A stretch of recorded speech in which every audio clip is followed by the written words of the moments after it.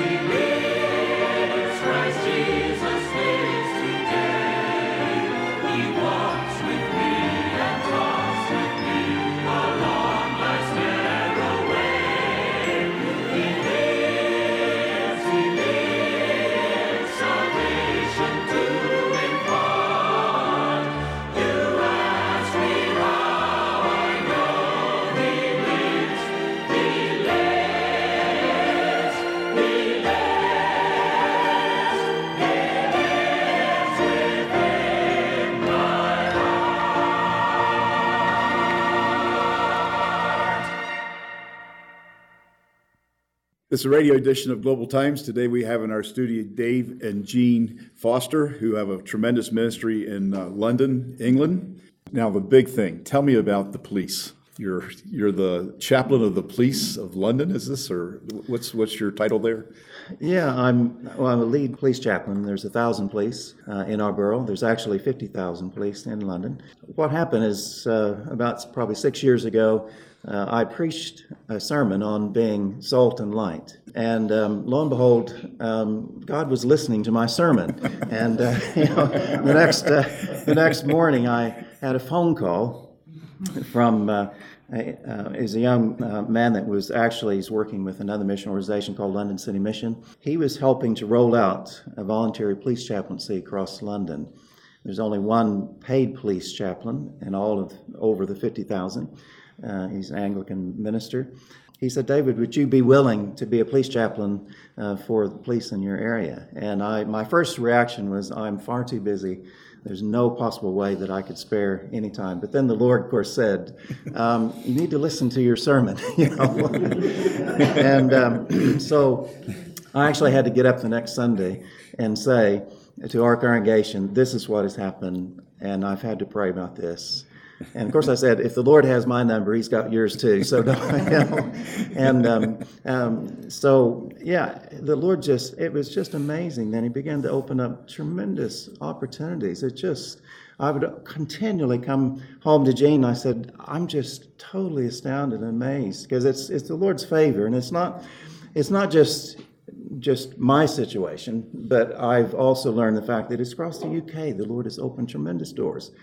I've had Christian police that I've met that have retired, and then I've told them what is happening, and they said, David, we have never in our history of our policing ever heard of this happening. I go into the main police station a couple times a week, generally for sure on a Friday morning, and I have free reign. Of course, I have to back up a minute. The fact that it took about 1.5 years as far as counterterrorism. They want to make sure I wasn't a terrorist, and so they go back and study your grandparents and your parents and your all your siblings to make sure that you're not connected to any terrorism. And then you got a badge, and you have to sign your life away, the Privacy Act, and all this type of thing. But anyway, it opened tremendous doors of opportunity. Going into the station, and basically I've had Borough Commander, almost they can be high-level meetings. They will stop and they say, take 10-minute break, and I'm ushered right in, and to be able to spend time with different ones. Just 2 days ago, I checked email. Well, there was an officer, I don't know who they are, but they said, Reverend Foster, I've just received news of my mother having bowel cancer. I desperately could I speak with you? And so I've set up a time when we get back to be able to get in contact with him. But one of what we did is we started police breakfast. In the last 5 weeks, for instance, we've had 3 police breakfasts. This present Borough Commander, what he's done is that he looks at the 1,000 police. He has his staff officer look at the duty rosters. He actually orders those different ones. We said we can handle about 36 at one time because we want to make it more intimate. And so he actually orders about 36 to actually come to the police breakfast. We wish you could do that with your congregation, right? That's right, yes. Jean and I had a lot of reservations about that, but actually been very, very positive response, because they say we don't have to go up to our commanding officer and ask permission because it's come directly from the top. And, I don't ask. I just ask the Lord. And so what happens is that Jean and the catering team, they prepare this wonderful breakfast, and then I just have the opportunity to open up the gospel and to there's 2 of the last two police breakfasts we've had. They also, all the new young policemen coming into the Met in police in London, and they said, David, you just take the opportunity, just spend time with them and just speak to them. And then a few months ago, one of the inspectors came to me and said, David, why don't you do a police breakfast for all the new recruits and then just spend time and speak to them? And so the last 2 times, we have breakfast, and then these last 2 times, I just shared the parable of the lost son. And I said, I want you to know that we have a Heavenly Father that loves you, and this is His love and His compassion for you. He doesn't judge you. He doesn't condemn you.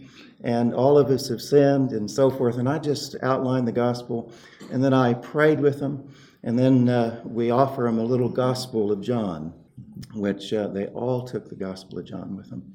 What was amazing is last week I had an email. I almost deleted it. You know how you get all this spam and you start to delete. And I was prompted, no, open that one. And I'm glad I did, because it was actually from a pastor and his wife who live about an hour and a half outside of London. And apparently it's their son who's one of the new recruits. They saw the little Gospel of John in my calling card inside that Gospel of John. And they said, thank you so much for doing what you're doing and praying. And they said, we pastor a little chapel out in Malden, Essex, and our whole chapel is committed to praying for you and praying for the police ministry. And what an encouragement that was to me. I bet. Yeah. So. Well, it sounds like you guys are pretty busy. You need help, don't you? We need to pray that God will help, bring some help. Yes. We don't want anybody overdoing it here. And Lord has certainly opened wonderful, wonderful opportunities for you and is using you in a mighty way. It's really a blessing to read your emails and see how God's working. And I've been really encouraged through your ministry as well. So the Lord bless you. Thank you very much. Thank you. Thank you so much for listening to Cannon's National Bible Hour. We appreciate all those who listen and pray and write in and tell us about their experience and tell us about how our broadcast is meeting needs in their lives. It's always a wonderful blessing to receive letters from those who hear our broadcast. And we trust that God will continue to bless you and pray for us and continue to support our ministries because, as you're aware, this is a listener-supported ministry. This month, we're actually offering a wonderful, wonderful book that probably all of us need. It's entitled Trials, God's Refining Fire. And of course, all of us have trials and tribulations and difficult things to face each day. And one of the questions that they ask is, do you ever feel like you're being tested? Have you ever wondered how much more you can take? When the heat of the trial has been turned up yet another notch, how can you hang on to hope? These are wonderful questions to ask. And in this booklet, you can discover how to face your trial positively. You can persevere through your trial patiently. You can finish your trial maturely. You can pray for wisdom consistently. And you can believe in God's answer confidently. Oftentimes, in ways we don't understand, God uses trials in our lives to cleanse us, purify our hearts. Trust Him to use each turbulent trial. He will showcase His faithfulness through your life and will give you peace throughout the process. I highly recommend this booklet. I think it'll be a great blessing to your spiritual life. It will encourage you and it will help you in a mighty way, and maybe in ways that you didn't realize. So please write in and get your copy of Trials, God's Refining Fire. You can write to Canada's National Bible Hour, Box 1210, St. Catharines, Ontario, L2R 7A7, or in the United States at Box 2010, Buffalo, New York, 14231. Today's message is from Reverend George Francisco, and his message is on Easter. Printed copies are available upon request. Let me greet you on this Easter Sunday with the words of the angel's joyful announcement of Christ's resurrection. He is not here, but is risen as he said. The resurrection of Jesus Christ is the most significant event in the history of mankind. It vindicates all that Jesus said and was, and is the promise of a glorious future for all believers. The season of the year is suggestive as well, for spring announces the waning of the dark, dreary, cold days of winter, and anticipates the joyous warmth, beauty, and new life that assuredly is coming. The story of Easter is both moving and uplifting. After Jesus had suffered the agonies of the cross for man's sin, his body was taken down from the cross by a loving disciple named Joseph, a believer and a wealthy man who had a stone tomb built. There they placed Christ's body, and the door was sealed with a huge round stone which was rolled so as to close the entrance. Luke 24, verse 1 reads, Now upon the first day of the week, very early in the morning, the women came unto the sepulchre, bringing the spices which they had prepared, and certain others with them. And they found the stone rolled away from the sepulchre. And they entered in, and found not the body of the Lord Jesus. And it came to pass, as they were much perplexed thereabout, behold, 2 men stood by them in shining garments. And as they were afraid, and bowed down their faces to the earth, they said unto them, Why seek ye the living among the dead? He is not here, but is risen. Remember how he spake unto you when he was yet with you in Galilee, saying, The Son of Man must be delivered into the hands of sinful men, and be crucified, and the 3rd day rise again. And they remembered his words, and returned from the sepulchre, and told all of these things unto the 11, and to all the rest. Now our topic today is the angel's Easter message, and more. Luke's account said 2 men in shining garments stood by them. That is, they appeared suddenly, and they were so overwhelmingly different that the women recognized their superhuman nature. And it says they were afraid and bowed down their faces to the earth. Now, angels are very real spirit beings and are extremely intriguing in nature and in ministry. Angel means messenger or envoy, and God has created them and commissioned them to help in his work. Scripture says an angel slew an enemy army of Israel, that is the Syrians. 185,000 died in one night. Gabriel appeared to Daniel and revealed to him the prophetic scope of Gentile world history, as well as the time of Messiah's coming. An angel announced the birth of John the Baptist to Elizabeth and Zacharias, and later announced to Mary the birth of the Lord Jesus Christ. Angels appeared to Jesus as he struggled in prayer in the Garden of Gethsemane, preparing for the agony of the cross in order to provide an eternal salvation for sinful mankind. We speak of guardian angels, and this seems to be clear from Matthew 18 and 10, which says, "Take heed that ye despise not one of these little ones. For I say unto you that in heaven their angels do always behold the face of my Father which is in heaven." It appears then that angels are appointed at each human birth and minister throughout life in ways that we don't perhaps understand. Angels are holy ones and are able to stand in the very presence of God. They are without sin. That is, they cannot lie. So when angels announced to the women at the tomb that Christ was risen, then that is the absolute truth. If Christ had been taken away by the disciples or his enemies, the angels would have known it and would have been compelled to say so. The holy messengers of God said clearly, "He is risen," and that, of course, is the truth. Jesus himself taught the disciples that he would rise from the dead, but their mindset and their own desires allowed them to ignore that. The angels at the tomb triumphantly declared that Christ had fulfilled his word. He had died to provide salvation, and he was now alive forevermore.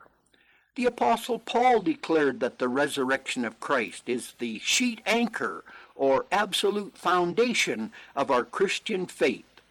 In 1 Corinthians 15 and verse 14, Paul says, "If Christ be not risen, then is our preaching vain, and your faith is also vain. Ye are yet in your sins. But now is Christ risen from the dead, and become the firstfruits of them that slept."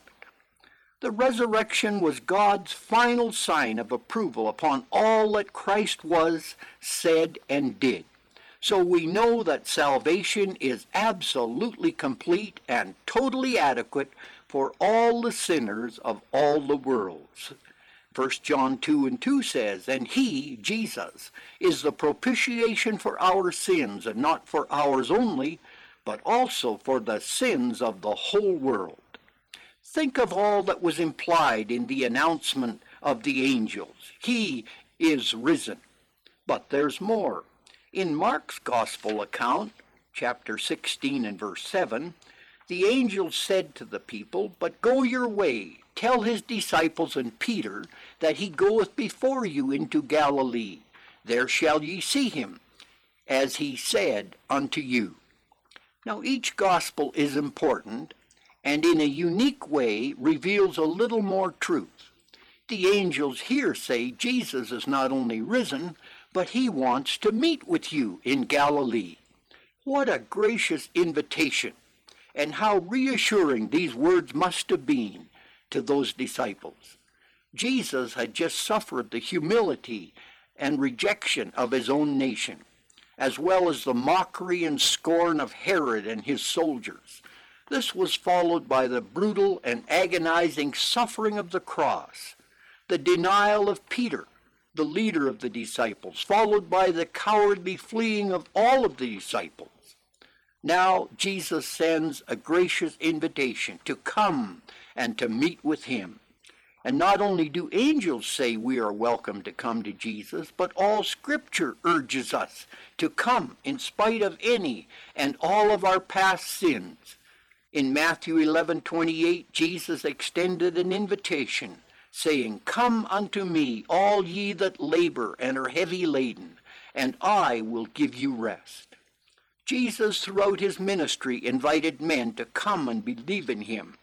And near the end of his ministry, his final words to his nation were recorded in John 7:37. In the last day, that great day of the feast, Jesus stood and cried, saying, "If any man thirst, let him come unto me and drink." Israel, however, would have nothing of that, rejecting his gracious offer and nailing him to a cross. And they have suffered the darkness of spiritual blindness for over 2,000 years. The book of Revelation, written some time after the cross, reveals Jesus still graciously calling men to meet with him. In chapter 3 and 20, we have the touching account of Jesus, the God of heaven, humbly standing at the door of the church and of the human heart, saying, "Behold, I stand at the door and knock. If any man hear my voice and open the door, I will come into him, and will sup with him, and he with me." The very last chapter of the Bible includes Jesus' words, "The Spirit and the bride say, Come, and let him that heareth say, Come, and let him that is athirst come, and whosoever will, let him take of the water of life freely." The angel was the first to say God is not mad at us, but graciously opens his arms and says, "Come to me and be forgiven. Be free from that burden of sin." And that invitation, friends, is still good. There is still time for you to come. If you will believe that Christ died for your sins and will now ask him to forgive and cleanse you, then today he will do that and make you a part of his forever family.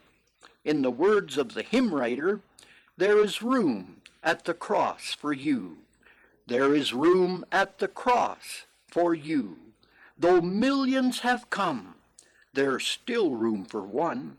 There is room at the cross for you.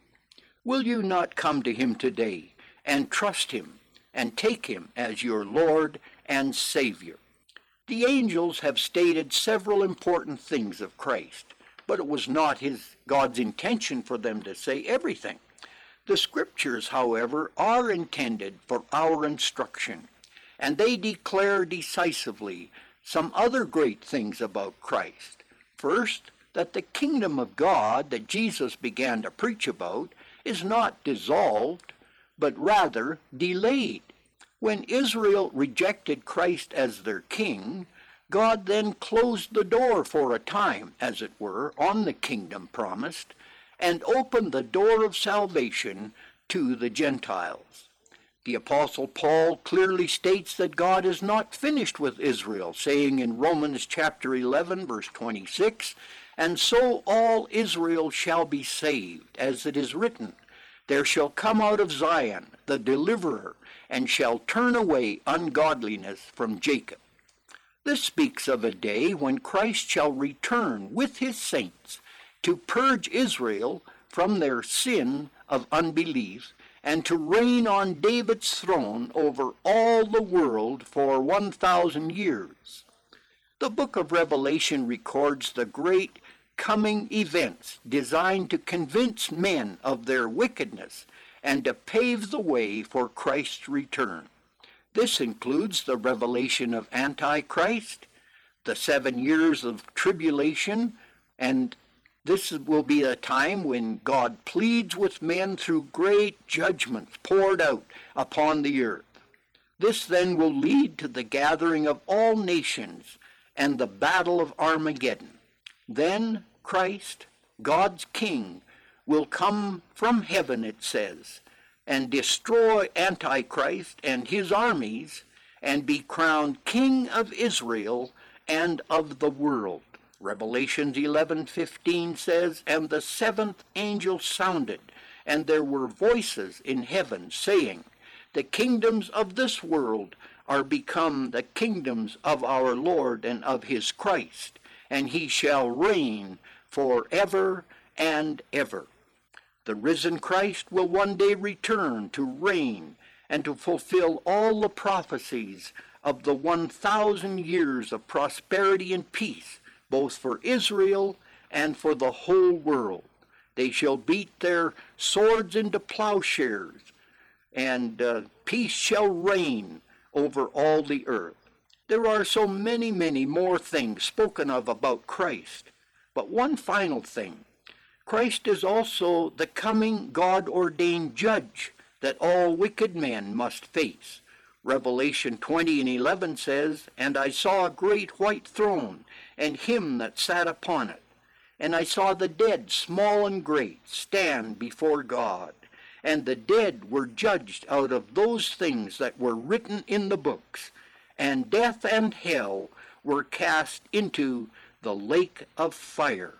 What a sad ending for all those who reject the risen Savior and Lord and coming King and Judge. Friends, there are many other things spoken of in the Scriptures concerning the risen Christ. We all need to spend more time opening and studying God's Word. May his truth and the truth of the resurrected Christ bless and encourage all of us today. May each of you have a blessed and a happy Easter time. I trust the message you just heard will be a great encouragement and blessing to you, and maybe some of the truths taught there will even help you throughout this next week. Here at Kansas National Bible Hour, we're so concerned about our listeners. But one of the things that you also are concerned about is not only the growth of believers, but also those who maybe listen to this broadcast and don't know Jesus Christ personally. You need to have a personal relationship with the God of the universe. It's the only way to get into his presence. Jesus, when he was on earth, said, I'm the way. He's the only way. I'm the truth. He's the only truth. He's the only way. I'm the way, the truth, and life. No man comes to the Father except through the Lord Jesus Christ. All of us have sinned and come short of the glory of God. All of us need a Savior because of that sin. God is a holy God, and he won't be in the presence of sin.